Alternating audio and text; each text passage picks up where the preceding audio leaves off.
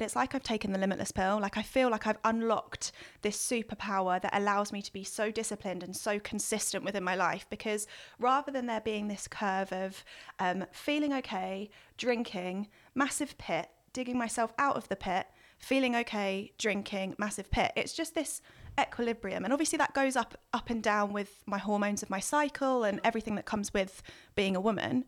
But I feel far more in control of it. So every choice that I make, everything that I put into what I think my dream life is, I feel like I'm just like feeding into myself on a daily basis rather than like taking away energy that I was giving to the wrong places. Hello and welcome to The Journal with me, your host, Lucy Spicer. The Journal is your go-to podcast for deep and empowering conversations that also gives you the practical tools, knowledge and motivation to transform your own life. Join me as my guests share with you the defining moments that turn their times of darkness into opportunities for growth. At the end of each episode, I'll be showing you how to find the lesson in someone else's story by giving you guided journaling prompts to help you change your own life. So for now, join me for our next guest entry into The Journal. Steph Elswood is a wellness entrepreneur that has built an online presence of over 250,000 followers since the age of 19. She is a health and wellness advocate, ex-professional dancer, founder of mood-enhancing non-alcoholic spirits company Carouse. She is the co-founder of alcohol-free day festivals called Dry Disco, director of a non-profit female empowerment workshops called Stay Sassy, and founder of ethical e-commerce store Sustainable. Her career started as a social media influencer, documenting her recovery story after suffering with an eating disorder. She has taken the health and fitness world by storm with her positive approach to wellness, high-energy workout videos, fitness tips, recipes, and honest outlook on life. She became a European ambassador for Nike Women and JD Women and has partnered with other global brands such as Adidas, Volvo, Marks & Spencer, Meta, Sainsbury's, Holland & Barrett, and Sky Sports, to name a few. Her refreshing approach to healthy eating and wellness has been featured in numerous health and fitness magazines, including Women's Fitness, Hello Magazine, Grazia, and Women's Health, with her most recent feature on BBC News for Dry Disco. I've just come off that episode with Steph, and what an episode. She was a complete open book and so generously shared her journey of self-discovery, of building her confidence, of overcoming that inner critical voice to find a compassionate, empowered voice, and how she has now turned that into the work that she does today. We talk all about her journey to becoming sober, or everything that she has gained from that, how it's improved her mindset, her productivity, her making healthier choices. She shares what a manifesting queen she is when it comes to her business. So there is literally something for everyone in this episode, and I can't wait for you to listen to Steph's entry into The Journal. Your bio and all you've already achieved is absolutely incredible, Steph. And there is so much that I want to unpack with you in this episode today. I want to start with your decision to going sober, as I know this is going to resonate with so many of our listeners. Being sober curious and evaluating our relationship with alcohol is a theme I have seen not only with my clients, but also my friends, family, and it is a journey that I'm personally on myself as well. So hi, Steph. Hello. Welcome to the pod. Thank you for having me. Thank you so much for coming on today. As I just said now, this is going to resonate with so many of my clients, listeners, and I'm sure you're following as well. So if we kind of go back a few years, what made you decide to change your relationship with alcohol and try going sober? This is such an interesting question, because I wouldn't say that it was like one life-changing moment when I was like, I need to make this decision. It was kind of an accumulation. So over the year of 2018, I'd been through a breakup. I'd had like my version of hot girl summer. I was going out and enjoying my life, just partying, really saying yes to every opportunity with my friends, going out, traveling, having an amazing time. I then met my now partner, Lewis. Yeah. Got into a new relationship. We were going out dating, and all of these activities were heavily revolved around alcohol. Yes. So then the following May of 2019, after maybe 3 or 4 months of going out consistently, my partner at the time was a rugby player, so I'd be going out with all of his rugby friends after a game. Yeah. And obviously they're big drinkers, right? And they can put alcohol away. And little old Steph could not put away the same amount of alcohol. Was little old Steph trying? Oh, yeah. Oh, she was confident. She was going for it. But it was more so like I would never get so drunk and disorderly that I would, well, in my opinion, embarrass myself. Obviously, I can't fully remember. I probably did a little bit. Sure. Do it sober now, so I must have done it drunk. So then it would be more the next morning. I would wake up with this heightened heart rate, this sense of impending doom, and this just huge anxiety, like cloud looming over me. And it was kind of like we'd go out on a Saturday after the game, but I'd sometimes still be feeling anxious until like the Wednesday. Yeah. And then I'd feel good for Thursday, Friday, and then we'd be drinking again. Yeah. And it was this accumulation, and I was like, where is this coming from? Like at the time, I'd really worked on my mental health. I was really happy in this new relationship. And I just thought the one common denominator every time I'm feeling anxious is it's a morning after a night of drinking. So what could I remove to try and experiment to see if it helps? So in the May of 2019, my partner and I had booked a trip. It was going to be our first big trip as a couple. And we were away for almost 3 weeks. And I said to him, for this 3 weeks, I think I'm going to just try and not drink alcohol because I know that I love spending time with you. Yeah. I don't need the alcohol for liquid courage. I know I'm going to have an amazing time with you anyway. So anytime we're watching a sunset, for example, and we would usually have a cocktail, I'm gonna have a fresh coconut and see how I feel. And he was so supportive of that idea and was like, yeah. And actually during that trip he tried to go plant-based, so we were both trying out this new way of living. Anyway, I felt amazing. Like I felt like I had so much energy, I was so calm, I had such clarity. And there was a voice in the back of my mind saying, it's just because you've been on holiday, like you've just been on this trip of a lifetime with the love of your life, that's why you feel all of these amazing things. So then I got back to kind of the hustle and bustle of London and thought, let's try and implement this within my regular routine and see how I feel. So I made it known to everyone. I think about me is if I'm going to do something, I have to tell everyone because otherwise I won't keep myself accountable. So I literally told everyone that I wasn't drinking for a little while. I think I gave it another three or 4 weeks. And again, I was feeling so much better in myself and almost gaining everything in my sobriety that I was looking for when I was drinking. Amazing. Wow. In terms of like confidence, human connection, being my true self, whatever. And I just loved it. And I haven't really looked back since.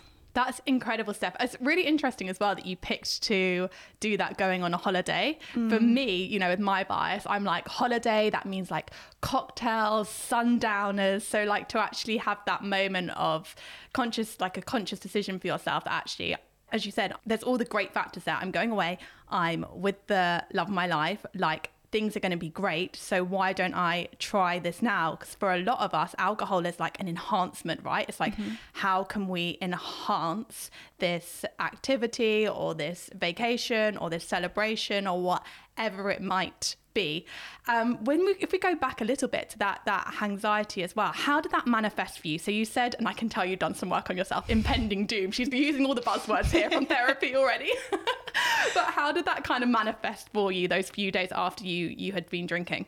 I think when you're in it, you can't really sense what it is or where it comes from. You just feel uncertain within yourself and your own body. Like I was like, I don't feel like I'm in my body right now. And I think in hindsight, what it was the heightened heart rate. It was the kind of, my brain was just going with all of these thoughts. Like, what did I say last night? Did I embarrass myself? Did I drink too much? All of these things. Maybe there's a few blanks in my memory of conversation I can't remember. Maybe I made a joke that was a little bit too out there. And I think it was also the combination of what I was drinking. So whether it was an espresso martini or a vodka Red Bull, like my heart rate would just pound. Yeah. And I think it's not only then the accumulation of maybe negative thoughts and negative thought patterns, it's then the decisions and choices you make from that. I would go into this heightened state of anxiety and then I'd make poor choices in terms of exercise. I'd be like, oh no, I'm just going to lie in my bed rather than going on a walk or doing any movement. Instead of making myself a delicious hearty breakfast, I'm just going to order a takeaway and just live in my pit of self-worthlessness for today. Do you know what I mean? Yeah. And then that would carry through to the next few days. And it wasn't until I removed alcohol and I was going on nights out and stuff. Don't get me wrong, I still get moments in my mind of going, oh, why did I say that? Yeah. Oh God, like, oh, did they take that the wrong way? And I overthink things beyond. But I feel more in control of those thought patterns and being able to be like, stop it, this thought isn't real, blah, blah, blah, blah. Yeah, and it's being able to execute those tools. But if you're in that space where actually this is heightening your anxiety, having that, the fear and the consequence of drinking, that's more difficult to do, isn't it? More of those like challenging or those problem solving techniques, as you were so beautifully doing then. With that space as well, when you were saying it was affecting kind of choices that you were making, did you notice any impact on your business and your mindset towards your business after drinking and when you're in that space? I'll be honest, most of the kind of success of businesses that I'm currently working on and the ventures that I'm currently pursuing, they've been kind of brought into reality after I started my sobriety journey. Right. And the only way I can explain it, a friend of mine, Scott, refers to it in the same way, is that it's like I've taken the limitless pill. Like I feel like I've unlocked this superpower that allows me to be so disciplined and so consistent within my life, because rather than there being this curve of feeling okay, drinking, massive pit, digging myself out of the pit, feeling okay, drinking, massive pit, it's just this equilibrium. And obviously that goes up and down with my hormones of my cycle and everything that comes with being a woman. But I feel far more in control of it. So every choice that I make, everything that I put into what I think my dream life is, I feel like I'm just like feeding into myself on a daily basis rather than like taking away energy that I was giving to the wrong places. Yes. So I think the reason why the different ventures I'm pursuing now are going the way that they are is because of that level of consistency and self-discipline that comes with not drinking. That's incredible. What was the term? I love that sound. Limitless living. The Limitless Pill. Have you ever seen the film? No. Oh, I can't remember. I want to say Bradley Cooper's in it, but I think that's an absolute lie. I think it is definitely an attractive white man though. And it's basically about, he takes this limitless pill and he gains access to the other parts of his brain that he wasn't using before. Yeah. And everything that he achieves within that it's a brilliant analogy that I think a lot of people on this sober curious journey can relate to. 100%. Even just with my one-to-one clients, I've noticed that. And when we would do some digging, and like I love like finding patterns, so understanding why we're feeling a certain way, why we're thinking a certain way. And I remember a client saying to me, she had these really up days, very productive, like really strong mindset, really like can-do attitude. And then she'd have a really low day, and she was noticing this pattern of like up and down and up and down and up and down. And it was impacting in different areas as well, with her relationship with her partner, and like you said, with exercise and making better choices. And actually in our work together, we were able to go, right, there's other things at play, of course, but one of the big factors was alcohol. Mm-hmm. And we were noticing that even if it was just like a glass of wine to unwind, it was having this direct impact. And since she's been on her own journey of being sober curious and cutting back alcohol, it's made the biggest impact, which she speaks like really openly about as well. So it's amazing that you've had that experience for yourself, that actually in taking out this sort of cloud that it was creating in your mind, everything's been birthed from it, and you've stayed on that like straight even keel rather than having these huge dips and coming back up again. Yeah, and I think it is hard because obviously it's the societal norm. Yes. Do you know what I mean? Every celebration, good or bad, is surrounded by alcohol. Yes. Every get together, work do, whatever it might be, has alcohol at its core, and that's really hard. So for a long time, it may be really hard to identify that it is an issue for you. Maybe not even an issue, it's just a hindrance.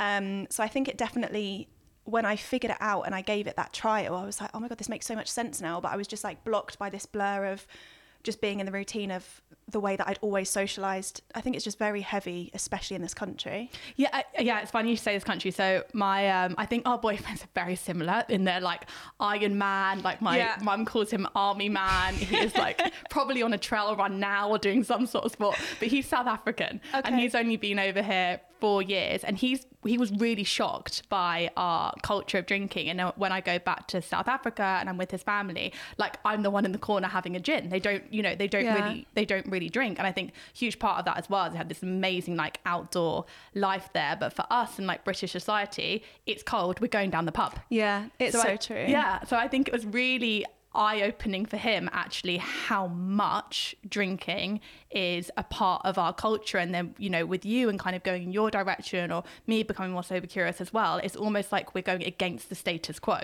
But I think so many more people are on that journey now. I think especially in the last couple of years, it's suddenly had this like light bulb that actually alcohol's really not that good for us. Maybe even in the same way that cigarettes, we had that light bulb moment however many years ago that was.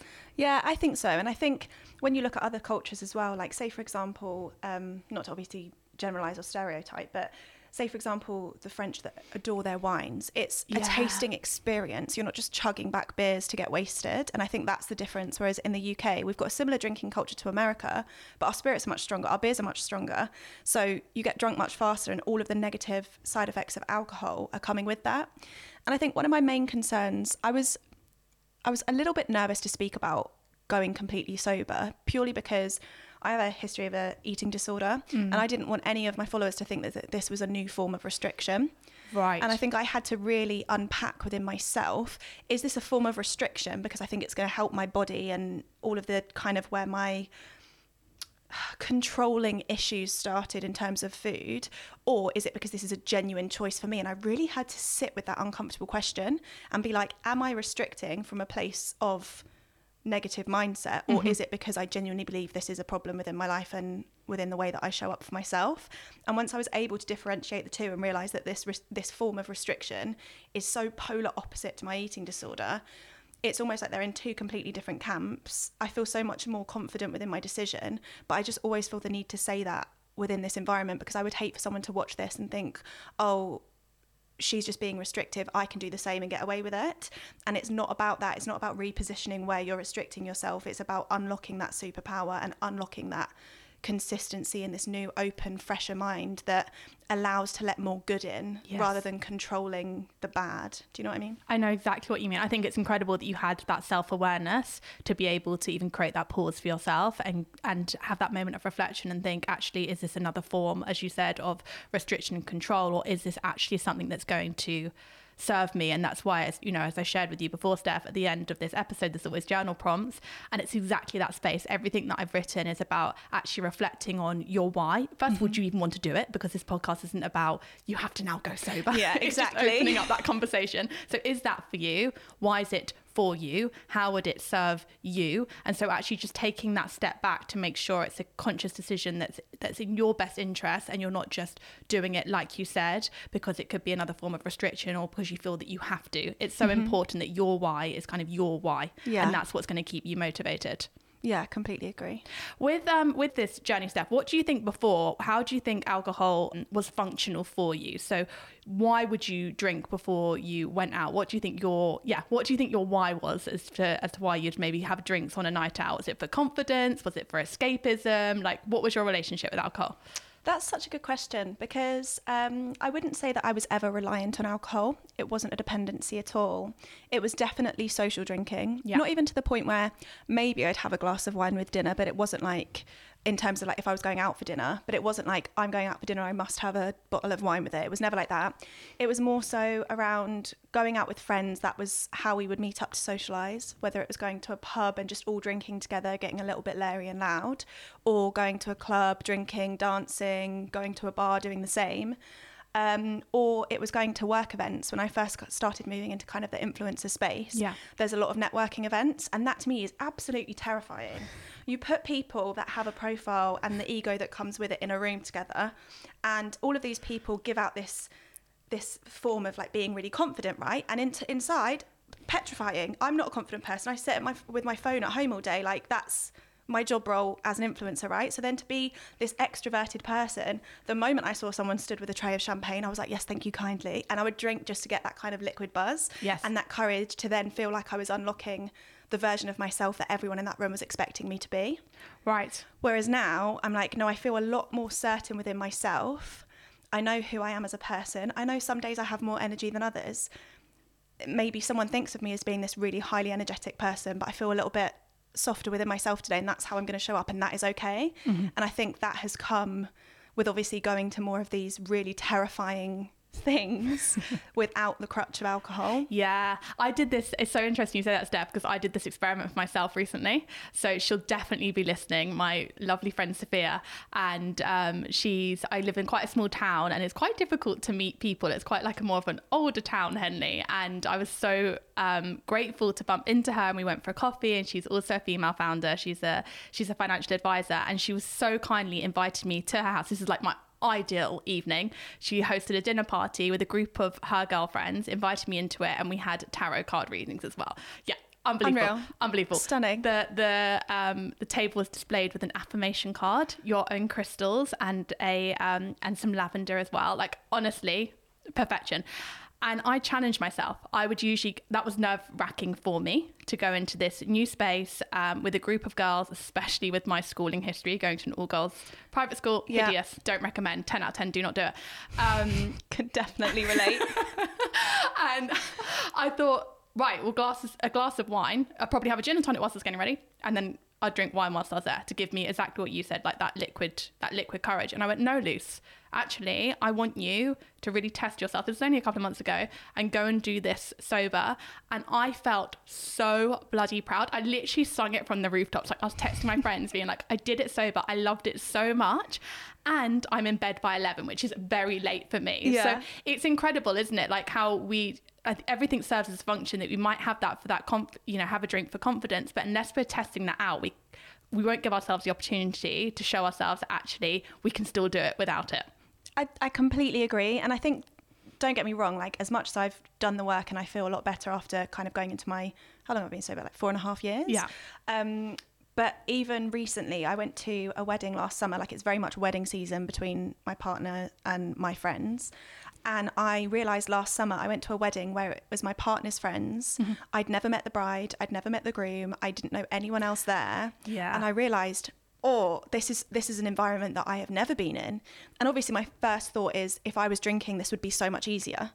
But then I remember that actually, no, I don't want a super easy life. I want an enjoyable life, and one that feels good and like really aligns with me and who I want to be. So anyway, whilst I was there, I had the trickling thought of, just have one and just settle in. No one needs to know. Settle in. Yeah. And then I was like, no, it's fine. And then as the day went on, I actually got on well with so many people, and It was such an enjoyable time that, again, I think sometimes you just need these little uncomfortable moments that really boost your confidence and kind of almost realign you on the journey that you've decided to be on. Absolutely. And just as you just did there, like testing that out, it's so interesting, isn't it? That voice that comes in, it's like, go on, just a little bit. And then actually be able to differentiate from that and be like, no, putting you to the side, and I'm actually going to try this out for myself. Before I came here, I actually was speaking to someone, and I was telling her about our podcast episode today. And she was telling me about a recent experience where she's running the marathon. So she's running the London Marathon, and she's going to a wedding 2 weeks before. Mm-hmm. So she told the bride, like, I won't be drinking at the wedding because I've got the marathon, doing all this preparation, and I need to give it my best shot. And she had a really negative reaction from the bride, and saying, why aren't you drinking? It's not going to be as fun. And I just wondered, for you, Steph, what has the reaction been, especially maybe in those early days of when you decided that you weren't going to drink and you were going to social events? I think one thing I've kind of recognised in hindsight is that you have friends for different reasons, right? Mm-hmm. So I had friends that I've known from school, friends that I knew from college, friends that maybe I met through drinking. And I think, say, for example, my drinking friends were very much like, oh, why? Just have one, don't be boring, that kind of chat. But I've noticed over the last 4 years, as maybe I've met new people, and my introduction to them is as a sober person, they're far more inquisitive and less judgmental.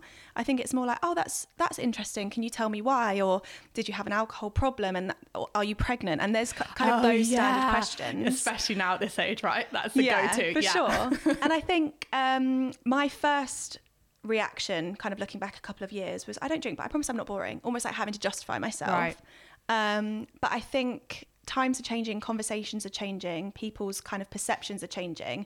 But you have to remember that when you make a huge choice and decision like this, you are questioning other people's behavioural patterns and their decisions. Mm-hmm. So like, if their default is drinking every Thursday, Friday and Saturday, by you saying you don't drink, that questions their like core belief system of what their life is. Yeah. So of course, you may occasionally be met with some kind of confrontation, or like their perception of having fun is being drunk. So if you're then not drinking, they'll be like, oh, well, we're not going to have fun then.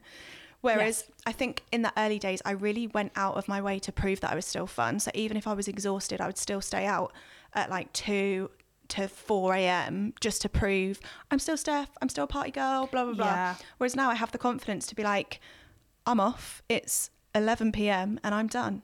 So I feel like I don't have to prove myself anymore. And even when I met with those kind of confronting questions, and this is from practice, right? Like I didn't just rock up on my first sober night out and just be like, I don't care what you think. Like it wasn't like that at all. Yeah. Especially being like a serial people pleaser. Like it was really confronting. Whereas now I do kind of I know what I respect within my own life, and it's good quality sleep. It's all of the things that come with that. And so I know that when I'm ready to call it a night, I'm ready. And it's not like I actively think every single night out is going to end at 10 p.m. and that's when I leave. If I'm having an amazing time, yeah, sure, I might stay out until 2 a.m. But if I do feel like I've had a great time and I'm happy to leave it there, I am not ashamed to be like, thank you so much for having me, but I'm off. And that, as you said, that does take so much confidence, especially, and I know lots of my listeners are, you have those people-pleasing tendencies as well, and you want people to still be accepting you and liking you and not to have any issues with you or say anything about you, to be able to hold yourself to those boundaries and to leave actually when you're done. So that's insane, Steph, how you've managed to do that for yourself. With that, when you are going out now, and when you're in situations where you're not drinking but most people are you seeing it through a different lens? Are you able to kind of enjoy those moments and those evenings still the same? I think so. A lot of my friends now, like I love spending time with them. So like even if they are drinking, we still have a giggle and a great time. Like I went on a girls' dinner just before Christmas. There was only 3 of us. 2 of my friends were drinking and I wasn't.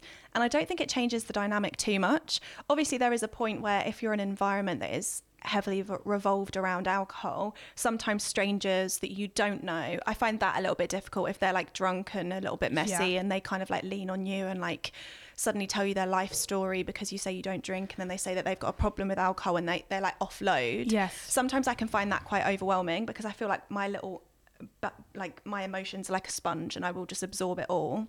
So sometimes I find that a little bit tricky, but I also have the confidence to just like leave the bathroom if I need to because it's got a bit too intense.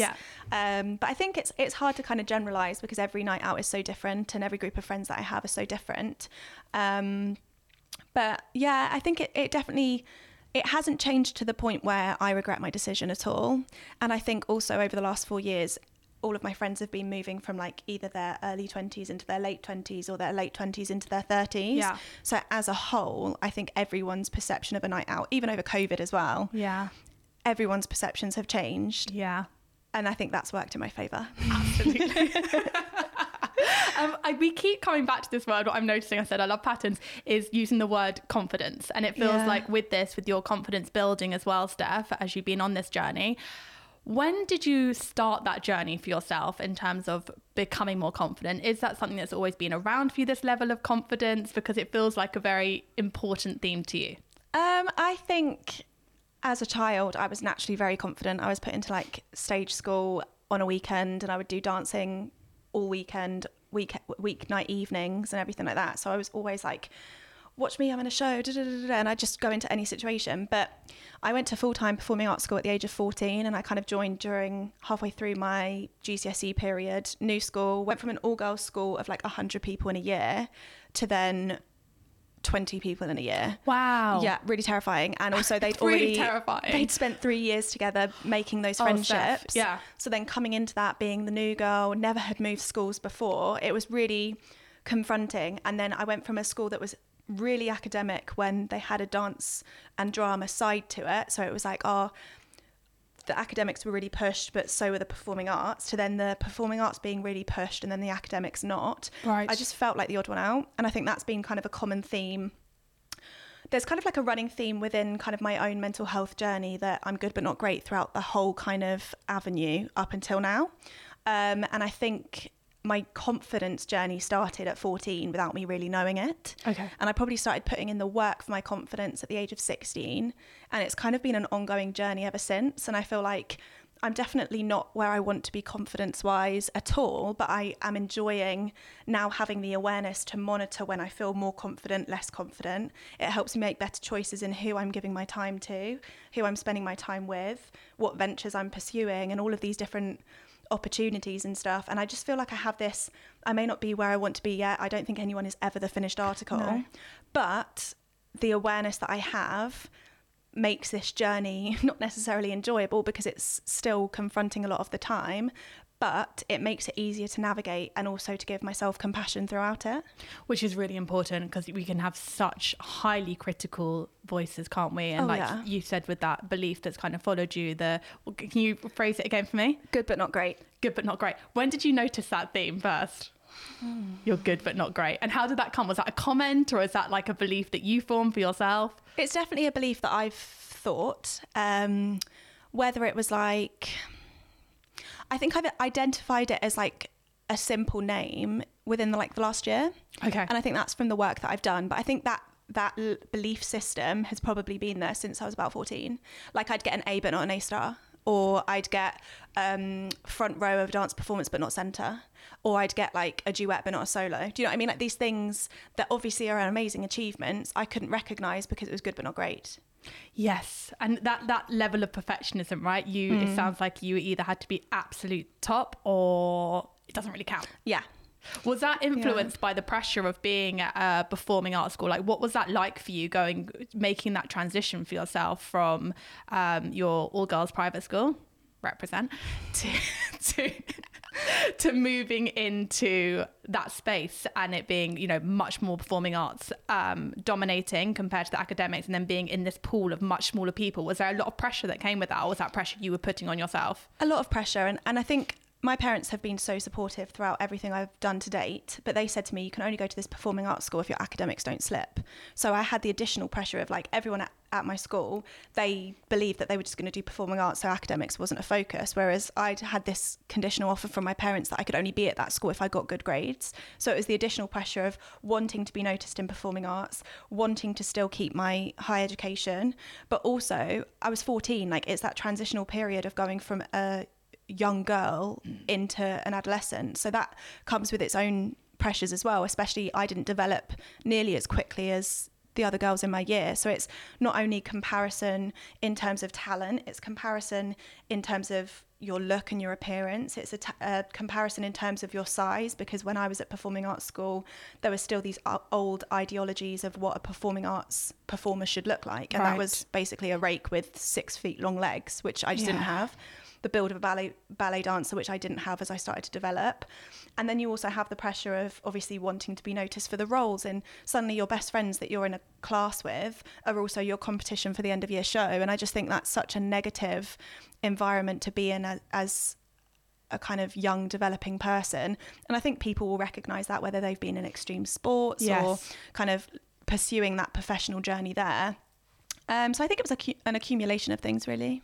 It sounds like it. And as you said, it can be such a difficult age as it is, but then kind of throwing all these external pressures on top of yourself, plus the internal pressures, and with having standards like that are so unattainable body image wise as well, it must have been a really difficult environment. We mentioned at the beginning of this podcast that you wanted to clarify that this wasn't like a restrictive choice that you were making in terms of going sober in a way that maybe your eating disorder had been. Was that a result of that pressure? Is that how it kind of manifested for you, those adolescent years, Steph? Yeah, 100%. And it was down to feeling out of control. Like I knew that I had to get good grades, right? And I knew that I wanted to be the best performer that I could possibly be. So the pressure that I put on myself was such a heavy weight on my young little shoulders. And it was around the rise of like Tumblr as well, which was so pro eating disorder. Wow, yeah, I remember it. And Skins was on the TV, and that was very heavily dominated around like thigh gaps and all that stuff. So I just was trying to gain control within every area of my life, and the easiest one that no one really noticed was food restriction. And it started so small, and it just grew and grew and grew to the point where I couldn't control my food any more than I was. So then if ever I slipped up, because I was literally so malnourished, I would then make myself sick because I saw it on Tumblr. So I was just like, this is the best way to punish myself if ever I've done something not perfect. So it started to come through.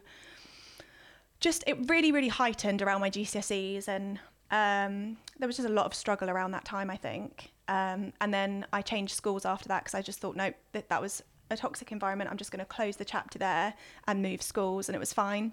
I went to another performing arts college for my years from 16 to 19. And again, I felt amazing. I felt like I had this fresh start, and I'd been given this like new lease of life.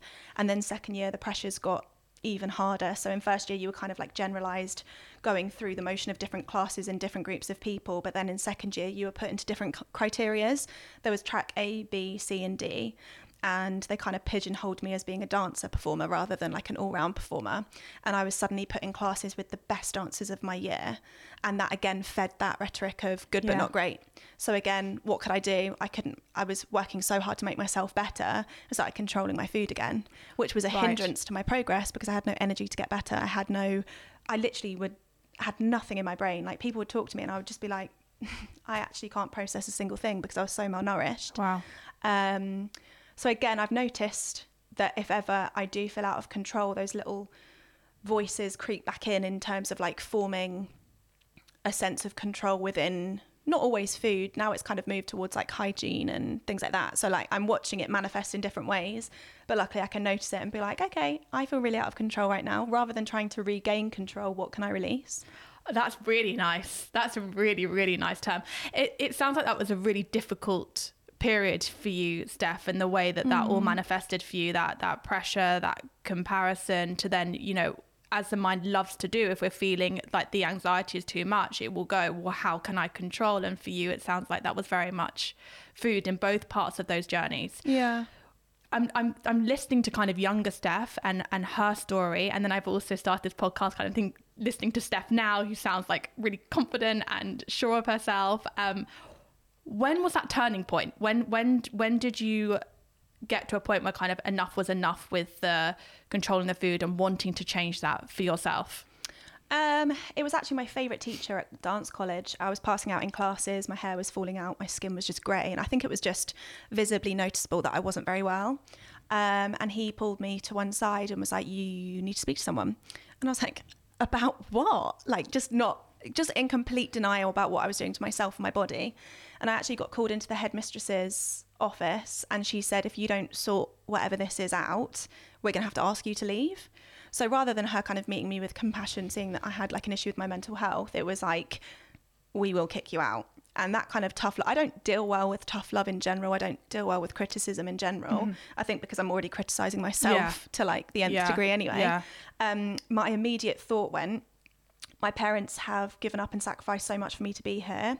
If I'm kicked out, I'm letting them down. So rather than me actually showing myself compassion of I deserve to be nourished and healthy, it was, oh my God, I'm letting my parents down, really feeding into that people pleaser mindset. So I went home, and my mum was obviously aware of what had happened at my previous school. So when I told her that it had kind of come back, bless her, she felt so awful for not noticing it. But you become superhuman at hiding things and like lying to suit this demon in your mind that is like feeding these negative thought patterns. So I hid it so well from her that of course she was never going to notice it. I was wearing baggy clothes. I would always say, oh, I ate on the way home, and just all of these excuses that she wouldn't question because we'd always had a trustworthy relationship. So then I said to her, like, okay, it's come back, it's really bad. Think I need to speak to someone. And I went to my GP, and I have no idea. I've got so many blanks in my memory during this time, and I don't know if it's kind of because I was so malnourished or because it's like trauma and you just block it out. I don't really know. I went into the GP office, and I must have said something quite harrowing because I think I was there in the December and I was in therapy at the Maudsley Hospital by the January. Yes. And I kind of called it my angel, and I was going there once a week, and I was like a stroppy teenager. The first session I went to, I just didn't want to open up. I didn't want to speak about it. I didn't see myself having a problem. And then there was a moment when I was in a waiting room and I saw a girl that I went to school with, and we kind of locked eyes and then looked away, and it was like we'd never known each other. And I was just like, oh, that's really sad that she's here too. And then across the kind of hallway from me was a woman who must have been in her 50s, who was literally skeletal. Her hair was falling out, she had minimal teeth, and I felt like I was looking into my future. And I was like, if I don't speak to my therapist now and actually open up, this is where I could end up. And I'd lose everything. I'd lose the performing arts that I trained so hard for. I'd lose the respect and trust of my parents, and I just kind of really felt like I was looking into my future. And I think from that therapy, it was just a life-changing moment in terms of like, one, understanding where everything was stemming from, and two, actually knowing that I was worthy of eating and I was worthy of fueling my body in the right way. And I think there's just been a few knock-on effects. And don't get me wrong, like that environment was really triggering. It was like a white clinical room. You had to weigh yourself every time you were there. Yeah. There was so many you had to keep a food diary, but because of this food diary that I had to keep, I could never always remember what I'd eaten. So I just started taking pictures of it. And then that's what led to me launching my Instagram. No. Yeah. So like if I hadn't have had that eating disorder, I never would have launched my Instagram, which meant I never would have built the platform that I have to then launch the ventures that I have. So without that kind of traumatic experience, I would not be even on this podcast. So I feel like I don't advocate for people going into traumatic experiences, but like look for the good that comes from it and the learnings that you gain. Yeah, and how everything then starts to interconnect. But it sounds like that is such an important moment for you in that waiting room, that it suddenly became, and eating disorders are really difficult, right? My background was in the NHS, working in a feeding clinic as well, different around neurodevelopmental diagnoses and feeding, but still it's that real rigid mindset. It's really hard to break through and actually help a client find that motivation to want to change, especially with disordered eating. And it sounds like that was the moment, that was the shift for you, that it shifted from you doing that for just your parents to you actually recognizing, I need to do this for me. Yeah. And then that voice being, it sounded like during that process, that voice was nurtured into you then, and was so nice to hear that you suddenly realised you were worthy of changing and healing and doing this work. Yeah, I think so. And I think just even from starting the social media, being open and vulnerable breeds beautiful conversation with other people that crave being open and vulnerable. And I think from that, even just speaking to people who are going through something similar or whatever, I think it's just constantly fed into me that like we are all worthy of being the best versions of ourselves, but we've just been told for so long, or we've been led to believe for so long that we aren't. And there's so many things working against us that we just have to really fight to look for the things that are working for us and the people that want to see you succeed and do well. And I think I've just had to really understand my triggers and asking myself questions all the time about why those triggers are arising. Yeah, I say this to my clients. It's a blessing and a curse, this work. Oh yeah, it's always there. Always there. Love it, because you're never the end process. You're never the end, and you're always in internal therapy with yourself. It's like a constant monologue, isn't it? Yeah. Why am I feeling this way? Where's it coming from? Not to over intellectualize, because that's a problem as well, but it does unlock this process of constant self-reflection. Yeah, it is. And I feel like it's beautiful that I've been able to then recognize that compassion within others. And I feel like I'm almost like hyper aware of when I can see someone struggling, or like, I can't explain it. I feel like if I am in a close proximity with someone and they're feeling a deep emotion, I can't explain it, but I feel like that emotion is inside me. And like if I see someone, even if I'm speaking to someone and they start crying, I will start crying, and it's so embarrassing. It happens all the time. Or I will say we're on a moving train and someone is like struggling and their shopping bag is broken and their food is rolled into the train tracks. I will think about that for the next 15-20 minutes and just be like, oh my God, I hope they're okay. I don't know that person, but almost like their emotion I felt has bled into me. And I think, I don't know if that comes from the compassion of being so mean to myself for so long that it's unlocked this kind of awareness of other people's emotions. I don't know. But it's a lot. It's a lot. And it sounds like you're a real empath, Steph. A real empath in how you pick up other people's energies. It's important to learn the tools to switch that off as well. Yeah, I think that's probably the next kind of growth journey, because even if I get criticism or, for want of a better word, like hate online, do I feel it? Yeah. And do I feel horrendous that I've made someone else feel that negative thought? Interesting. So you're going straight back to them as well. Yeah. And how it's made them feel rather than sitting in that space for you. Yeah. I do a lot of work. I've had to do this on myself. We tend to be good at our job, coaches and therapists, because we have that level of empathy. My first job, I threw myself into the deep end. I worked in a cancer hospital, delivering therapy and assessment to children primarily, and then also adults. And it was my supervisor at the time, a consultant clinical psychologist, that helped me work through that. Otherwise, you can end up moving through life carrying so much of other people's energy. And and especially in your space, Steph, and because you have that platform which can create that vulnerability, and anyone can send you a DM or a comment or share their experience, it's really important to learn the tools to be able to manage that. It's a beautiful thing, but you also don't want it to, we're turning into our own session here, but it's so true. You don't want it to consume you as well. Yeah, and I think I'm trying to understand that and realize that like me as one person that literally runs my whole social media, like no one else does that. Like I need to be able to put my phone down and detach from it. It's definitely a work in progress. How have you found that in your events? So I really want to talk about Stay Sassy. I really want to talk about Dry Disco, and I really want to talk about Carews, which we are drinking now, by the way. I guess I've been following you for years. I knew you as Healthy Steph Chef. I even came to your events when I was in my fitness influency world about 10 years ago, it must have been. And when I've seen these reels that you've done of like bringing these women together and doing dancing as well, which for most people can be like super triggering and out of your comfort zone. What led you to doing that? Was it that those beautiful qualities within you of wanting to help others and bring people together that made you start that as a mission or a purpose? I think anything that I have pursued to date has stemmed from something in my personal journey and the kind of need for what I wish I had. And since it didn't exist, kind of bringing that into the world because I feel like it should exist. And basically I rebelled completely against dancing and performing. I'd been in the industry for a little while, realised it was terrible for my confidence, the constant rejection and negative feedback and the pressures on aesthetic and all of these different things. I decided to take a step away from it. And my nan was living with us at the time and she was suffering with lung cancer. Really, it was just watching her deteriorate was horrendous. So I was spending as much time with her as possible. And she said to me, why do you never dance anymore? Like, you used to just dance around the hallway kitchen. Like, why has that been beaten out of you? Yeah. So I told her and she was just so sassy and like matter of fact. And she was like, it's really stupid. And I was like, right, told you I'm not used to tough love. So I was like, thanks, Nan. Okay, Nan, what does that mean? She was like, well, dancing was just you. Like, you were dancing. Like, performing is something that has always been a part of your being since you were able to walk. So why would you remove that? So I started going to dance classes because I was like, do you know what, you're so right. Like, just because I don't want to work in the performing arts industry doesn't mean I can't still have this outlet. So I started going to dance classes and I started finding the confidence to share them online, and people were like, oh my God, you're amazing. Like, really lovely comments. But like, would you ever put on your own dance class? And at first I was like, no, because I would never want someone to come into my environment and ever leave feeling triggered or less than or unworthy or whatever it might be. Anyway, then my nan sadly passed away.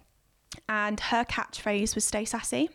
So I called her the Queen of Sass because she was just amazing. She would flirt with her doctors. She would give me the tough love. My nan sounds like she's exactly the same. Amazing. Yeah. I feel like you get to an age where you just don't care anymore and you're just so authentically yourself that you don't filter for anyone. And that's just her through and through. Yeah. And she wasn't the most confident woman in the world and she had her own hang-ups and issues. But to me, she was just such a special person. So I was like, I'm going to do a one-off dance class to raise money for the hospice that cared for her, that made kind of just my mum's life a lot easier in terms of doing the things that my nan was embarrassed for my mum to do. And so I found the smallest venue that I could because I had this online following, but were they real? Were they real people? I have no idea. So I found a venue that I think it was around 25 people could attend. We sold out tickets in like 15 minutes and I was like, oh my God, this is happening. We raised £500 for the charity at the time. And it was such a beautiful event. And the way that I'd curated it was I wanted it to be like a walking in heels masterclass. So people would stand up and feel seen and celebrated and just sexy, basically. Yeah. And then I wanted to teach a really easy, sassy, beginner-friendly dance routine. And then we had motivational speakers come in to do a talk so that even if people couldn't get the dance routine, they would leave feeling empowered and energized and amazing. And we had food there because I wanted to make sure anyone that had issues with food was then creating those kind of positive neural pathways of eating and celebration and a positive environment. So it was this beautiful event. We had a framed picture of my nan in the corner, so she was there. It was just really, really special. And Lord, did we cry, because one of the activities was you had to write your first thought in the morning, crumple it on a piece of paper, have a snowball fight, and then everyone picked a random snowball and then opened it and read it. And we realised collectively, the 25 people in the room, every single woman in that room had a negative thought about themselves the first moment they woke up. Yeah. So we kind of healed that through like chatting and different exercises and things like that. But at the end of the event, I turned to my mum and I was like, this isn't something we can do as a one-off. This is something that is so needed in this space. And I think to give women that maybe used to dance but don't feel confident enough to, or have never danced and want that creative outlet, we need to make this happen. So we grew from 25 people to 50, and now we kind of get 80 to 100 at every single event. Wow. And it is amazing. Like, we refer to it as people walking in shine, leaving on a high. And there's people that their friendships that they've built, because a lot of people come alone. I don't think people realise how many people attend alone. Like, it is very confronting to go to your friends and say, I'm lacking in confidence and I've seen this event, I think I want to go. Yeah. So many women come by themselves, and you watch these friendships be formed. Yeah. And my mum loves it. Like, she's never missed an event. And she comes and like she sees someone by themselves, and she sees someone else by themselves, and she introduces them, and she gets them talking, and she finds their common, like, she's amazing. She loves it because it's her mum's legacy. And so, yeah, that's kind of where it stemmed from. It's kind of my only outlet now for performing and dance and everything like that, but I love it. That I've met some of my best friends through it. My mum has too, and it's just such a powerful and welcoming environment that I just can't imagine my life without Stay Sassy now. I love that so much, Steph. And like you said, you know, it might be the only way that you're dancing now, but it sounds like in such an authentic way that's built for you, that you'll get to enjoy that, and yet you're giving so much back to others as well.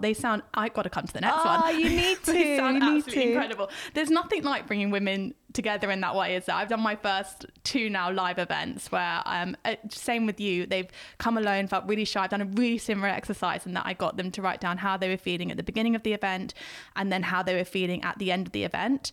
And comparing that is unbelievable. You know, coming and they're feeling so anxious, so stressed, so nervous, to at the end, like with your community, feeling so empowered and like buzzed and proud of themselves. There's nothing like it. No, and I think, like, you go back to kind of, I don't know, I refer to it as the Stone Age when we were cave women, but we would gather in circles whilst the men were out hunting. Women would be there.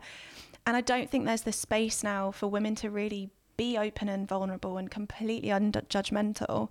And also, like, even just when we split into small groups and half the group is dancing and half the group is cheering, to scream and be screamed at with just sheer appreciation and celebration is just unparalleled. And I just don't think that we have enough outlet in our everyday lives to do that. No. And it's just so special, and I love it. And yeah, I'm so in awe of everyone that walks through the door as well. Well, you've created that space for them, but as you said, it's great. It's like as though we're unlearning everything. Sorry, getting on my feminist hype now, but everything that the patriarchy kind of built up for us and putting us in competition with each other, because exactly that, back in the day, we were in circles, we were supporting each other, we were healing each other. And it's amazing that now we're starting to create that space again for us in coming together with like-minded women. Love it, Steph. And then to build on that, dry disco. Yes. So that is something that the first conversation started in 2022. Yeah. And then it kind of manifested and came to life in 2023. So there is an incredible woman called Millie Gooch in the sobriety space. I call her Queen of Sobriety because she is. Around my kind of early sobriety days, she released a book called The Sober Girl Society Handbook. It's like this big pink cover. It's gorgeous. Anyway, she sent me that book and I read it, and I just was so inspired by everything that she had to say. And then I was on a podcast in 2022 and she was the guest after me but one, and I was like, well, I can't hang around and just wait to meet her, so I'm just going to ask the podcast host if they'd just like put her in touch with me. Yeah. Anyway, so my goal was to do a Stay Sassy X Sober Girl Society event. Yes. So that's the community of women that she's built, and I thought bringing it together would be amazing, and like a celebration of 2 different communities, both craving confidence and connection. So then we had a Zoom call, and it was just going to be this like really low key one-off event where our communities combine. And then she was like, so what kind of venue are you thinking? And I was like, oh, well, I always thought that, you know, a club would be so cool to do a Stay Sassy, because loads of people don't feel confident enough to dance in a club, but then we can show them that they actually can. She said, oh, I've got a contact at the Ministry of Sound. I was like, of course you do. Casual. Of course you do. I was like, oh, should we drop them an email and see? So anyway, we went for a site visit, and basically if you hire the Ministry of Sound, you have to hire the entire venue. You can't just hire like a room. You have to like pay for the whole venue and stuff. Huge, no? Massive. Right. But we were like, yeah. Okay, great. Both of us are very much like, act now, think later. Like, let's just make it happen. Love that. And so we decided to do it, and rather than doing like Stay Sassy X Sober Girl Society, we came up with the name Dry Disco. Carews was kind of in the works at the time, so I thought it'd be a great kind of launch event for that. And then May of last year, we swung open the doors and made each different room have a different activity. So we had the main dance area was a Stay Sassy workshop to prove to women that they could dance in a club. We had a room upstairs that was about breath work, so that if ever you felt anxious or uneasy, you could bring it back to your breath. Even if it was on a hangover, you needed those kind of tools. And we had an amazing woman called Molly Bylett lead that. We had a pamper room in the kind of lounge area where people could, because lots of people are like, what do you do to wind down? So we wanted to kind of have that kind of element in one of the rooms. And then we had food stands, we had a boozeless bar with loads of drinks alternatives. And then we ran 2 panel talks, one around confidence in general and one around kind of alcohol-free journeys, sobriety. And we had different speakers come on board for that. And then we had a big dance party at the end, and it was just incredible. That sounds amazing. And it was such a huge success that we did a Christmas party last December. Yeah. And we're actually going for a site visit again next Thursday for events this year. Oh, so it's going to be repeated. Yeah, I think so. I think that's amazing. And it's so great that you've combined that, because if we were thinking about alcohol, and try not to be too biased now, but like for me, I think clubbing, that would just be automatic in me, that like I'm drinking, especially when it comes to like dancing and having the confidence to do that. So actually being able to combine that now is amazing, Steph, and just giving so many people we keep coming back to that word, but it is the confidence to be able to go out and go alone to these events and be sober. And also being in female energy, I think it's so powerful. And lots of people say, would you ever open it up to men? I think if we were going to do a mixed event, it would be under like a different name and a different bracket. Yeah. But for us, it's so special that it's all women, because you just, I can't explain it. You just feel freer you just feel more free to really be yourself and go by yourself and know that it's going to be a safe environment. And I think that's what's so special. And yeah, it's just incredible, and I'm really excited to see kind of where it goes. So am I. What's been the feedback from those first couple of events that you've done? It's just been really positive. People saying like, I never thought I'd be able to go clubbing sober. I've made really lovely friends. Just different people love different elements of it as well. I think because there was so much going on in terms of like the dance classes and the breath work, and even hearing people's real life stories and having those kind of like bathroom girl moments completely sober, I think is really special. And a lot of people came by themselves, which means you've got no choice other than really throwing yourself into the immersive experience. Absolutely. An experience that you'd usually pair with alcohol. Exactly. Amazing. Talk to me about Carouse. So Carouse was kind of a love project that started in lockdown. I had been sober for a while now, and it was around the time where everyone was on Zoom quizzes, getting drunk. Oh yeah. And I realised that I didn't really have a drink of choice that I would want in that environment other than water. Like I didn't want any of these alcohol-free alternatives on the market that were really botanical and full of preservatives and chemicals. Didn't really crave a fizzy drink, didn't want to make a fruity cocktail. So I was just like, what would I want? So I kind of just started thinking about how the non-alcoholic spirit market was brilliant, that it was coming to fruition and expanding, and all of these choices were coming. But I just felt like there was a lot missing from it. And we kind of saw the rise of nootropic and adaptogen ingredients in the kind of gaming space and the energy drink space, and these plant-based extracts that can help your body adapt to stress. So things like CBD drinks and all of that kind of stuff. I saw the rise in energy drinks and kind of cans. And I was like, why is this not being fused in the non-alc space yet? Like I was so confused. And I was like, it would just make sense. Like if you're not going to drink, because how I saw it was, if I was going to drink, it was either to build me up to have confidence or to wind down to feel relaxed. Yeah. So I was like, there must be some kind of way that we could create 2 different flavor profiles and mood enhancing elements, that one's for when you wind down and one's for when you want to go out and party. So put it on my vision board. I just laminated a picture of an already released non-alcoholic spirit, and I was like, yeah, I'm going to do it. Steph knows how to manifest, guys. I love it. I bloody love it. So that's what I did. And I messaged, like I said, when I've got an idea, I tell everyone, because I'm like, it's happening. Well, speaking into existence. Hell yeah. So I messaged my manager at the time, who was kind of like a second dad, really. He'd kind of nurtured my social media career for the last 5 years at that time, and said, I really want to release a non-alcoholic spirit. And he came to me and he said, the next day I think it was, I've really been researching into this area and I think it's really exciting and I'd love to support you on this venture, so like count me in. And I was like, what? This businessman wants to support me. Wow, I must have a really good idea. So then I ran into my kitchen, because I was living with my family at the time, and I was like, I'm going into business with Andrew. And my dad was like, what for? Like, talk to me, like what's going on? And so I told him, and he was like, wow. He went away and researched it, and the next day came back and said, I've done the numbers and this is really exciting. Cool. I want in. So I was like, okay. Told my brother, and he was like, well, if dad trusts you, I don't trust you, but I trust dad, so I'm in as well. And I was like, okay, cool, we've got the team. Now what? Yeah.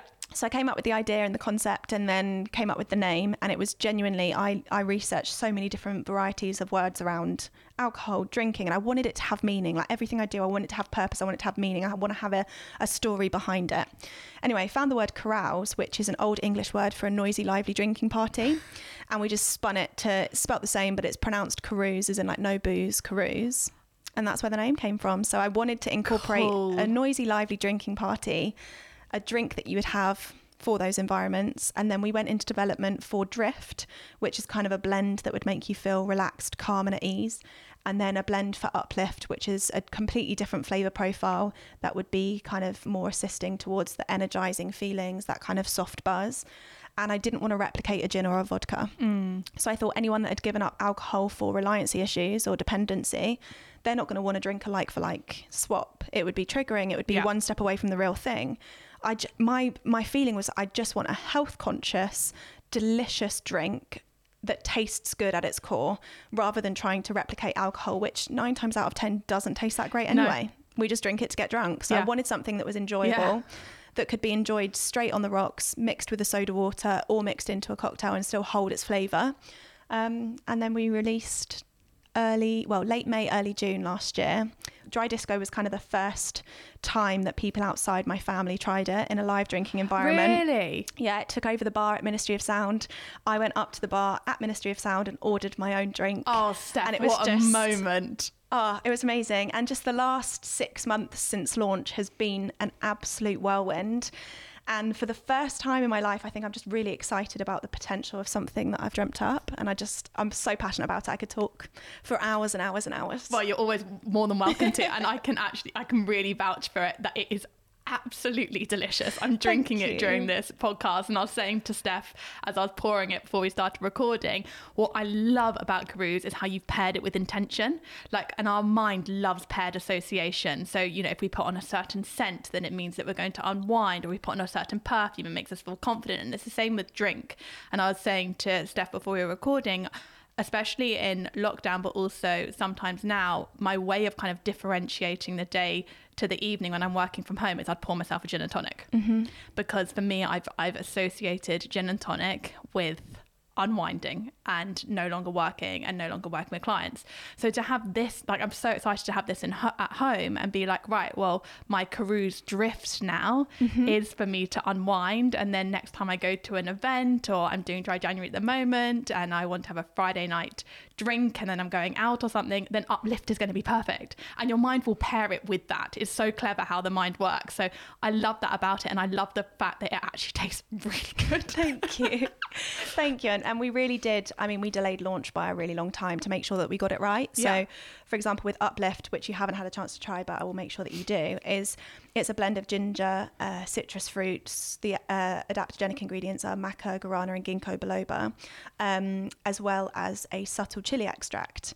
And for me, that warmth you get when you drink a whiskey or a vodka or something, and it's just like gentle down the back of your throat, and it's like, oh, I feel something. I really wanted to achieve that with Uplift. I wanted it to feel adult, so it wasn't just like a lime cordial. I wanted it to have such a complex flavour profile that it was enjoyable and exciting, and even down to the packaging. I wanted it to look, it's beautiful, aesthetic and premium and luxury, because I don't want to be embarrassed by not drinking. I want to be proud of, I'm rocking up to a house party and I've got this, and I'm going to a dinner party and look how beautiful this bottle is, I'm going to pop this bottle open, and that kind of thing. Anyway, we'd signed off on the recipe in 2021, and then the chili extract that we were using was completely discontinued everywhere. So then we tried to change it like for like with any other chipotle chili extract we could find, and it just completely threw off the entire complexity of the drink, and we had to go back to the drawing board and redevelop the recipes to make sure, I was not happy to launch them until I knew they were exactly what I wanted from the recipe, from the design and everything. And it's just, we're finally there, and it's very exciting. And now you get to enjoy it. It must be so hard. I would love to do a product as part of my business, but I can't imagine that waiting time, because I just get so excited to launch stuff. But it's actually been years in creation for you. Oh yeah, 2.5 years of not being able to talk to anyone about it, not other than my close friends and family. And I'd have loads of tastings. I remember one of my mum's birthdays. It was her quite a big birthday, and we'd gone away, and there was maybe 15 of us in a house, And one night we did a whole testing of like all the different recipes, and it was just amazing kind of getting that liquid on lips and people giving me their live feedback. And it's been a really enjoyable process, but from someone who has obviously been creative and a performer their whole lives, to then be in a drinks environment as like a young female especially, that is very like a male dominant industry. And I feel like I have been the definition of fake it until you make it. And like even to the point where we were ready to go, everything was lined up in the factory, and then they said, okay, cool, we just need your tamper seals, which are the stickers that stop the bottles from looking like they've been opened. And I was like, oh yeah, just remind me again, what's that? And so they told me, and I was like, yeah, we'll have them with you by the design with you by the end of the day, and we'll get them done. I sat for 2 hours with a compass, a ruler and a pencil. And I drew it, and then I found someone, I think it was on Fiverr, and I was draw this up please to this scale that I've measured. And I just did it myself, and I just had to learn. And obviously it took me, I don't know, it wasn't 6 hours, but say it took me 6 hours and it would have taken a professional like 30 minutes. I'm definitely learning, like, just say what you don't know, outsource it and get there faster. But at the time, because we were such a small team, it was like, anything I don't know, I'm going to go away and freaking learn. I love that attitude, Steph. Like, it's so powerful. It's really interesting you say that. Mine and my brother, he always managed to come on this podcast in some way, but our phrase for this year is action over motion. Oh, I love it. Yeah, we're both self-employed as well, and you can do so much like thinking, and when that perfectionism comes in, and we're actually like, no, like, put that aside, take action exactly as you did, you know, rather than like freaking out and delaying that process and really thinking about it. You're like, right, compass out. Yeah, I'm just going to get it done. And it's done. Yeah. And I remember I've actually got a video. My boyfriend came in and he just like filmed my office that was just like chaos. It was covered in paper. And he was like, what are you doing, Steph? And I was like, I'm getting shit done. And I can't wait for the day when we're in retailers everywhere and I can just post that video and be like how we started and how we are now. I literally have no doubt about it with anything that you want to achieve, with what you shared with me, with your mindset and everything that you're doing being so like purpose driven. And there's such synergy between everything you're doing with how you use your social media anyway, and then how that led to Stay Sassy, and then how that's led to your sobriety journey, which has then led to Carouse, which has led to Dry Disco. Like, it's so amazing, and you're so passionate about everything that you talk about. Plus you got this amazing manifesting abilities and self-belief that I have no doubt will be everywhere. Oh, thank you so much. You have been such an inspiration, honestly, Steph. I knew this was going to be an amazing episode, and it really, really has been. And I think there's so much that listeners will take away from this and everything you so kindly and openly shared with me. If there is someone listening that's maybe thinking about questioning their relationship with alcohol or going on this journey and they're lacking the confidence in taking that first step, what would you say to them? What would be kind of your first 3 tips if you wanted to start becoming sober curious?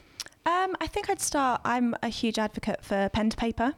And I think I would start by writing a list of pros and cons of alcohol, what it adds to your life and what it takes away. Really identifying what's not good and bad. I hate that terminology, but if you are putting your life, your happiness and your kind of trajectory of where you want to be at the core, is alcohol getting you there faster or slower, and just really identifying that. Speaking things into existence. You don't have to label yourself at any moment to say, I am sober, I am completely abstaining from alcohol. You can say, I am giving this a go. This is what I'm trying at the moment. Or even just trying to maybe not drink during the week and only the weekend, and just taking it at your own pace. I think it's so easy to listen to someone like me that's been completely hardcore sober for so long and think that's what I need to do. You need to find what works for you. And I think sometimes by reduction, or even just not drinking alcohol for maybe the month of January, you unlock that superpower for a little bit, then you go back to drinking, and then you see actually how it was impacting you. I think sometimes going back to drinking, it definitely in my early stages, but I did one night of drinking and I was like, oh my God, I don't like this anymore. Right. So it's almost like you've seen what the potential is without it. And obviously this is very much speaking for someone that doesn't have alcohol dependency. If you were to have one drink with alcohol dependency, you might completely go back to where you were. So like, this is very much for anyone who is sober curious without that reliance. But I think it is very much like challenging the societal pressures and understanding what's your choice and what has been pressured on you since you were 18. There you go. There are your top tips. These journal prompts are to build on what Steph already shared in terms of her 3 top tips to start examining your relationship with alcohol. So the journal prompts are as followed from today's episode. What resonated with you from Steph's story? How would you describe your relationship with alcohol? Why do you drink alcohol? What function does it serve? How do you change when you drink alcohol?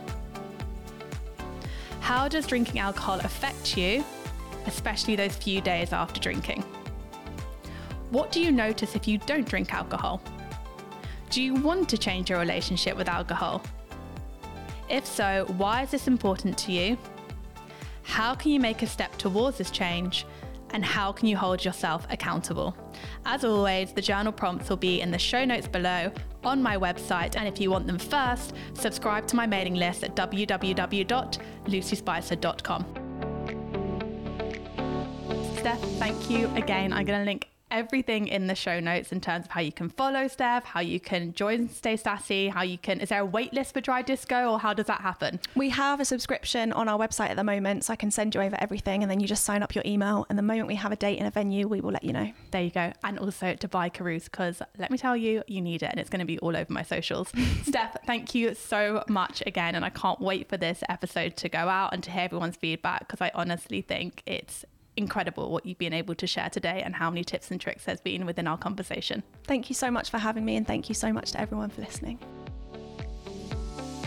You've been listening to The Journal with me, Lucy Spicer.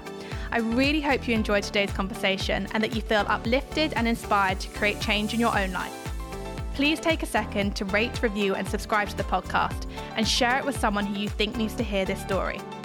To find today's guest and to download the journal prompts, visit the links in the show notes. And to learn more about the Lucy Spicer practice and how to work with me and my team, go to lucyspicer.com. For advice and a daily dose of motivation, find me over on Instagram at lucyspicer_. Thank you so much for listening, and I'll meet you back here for the next episode.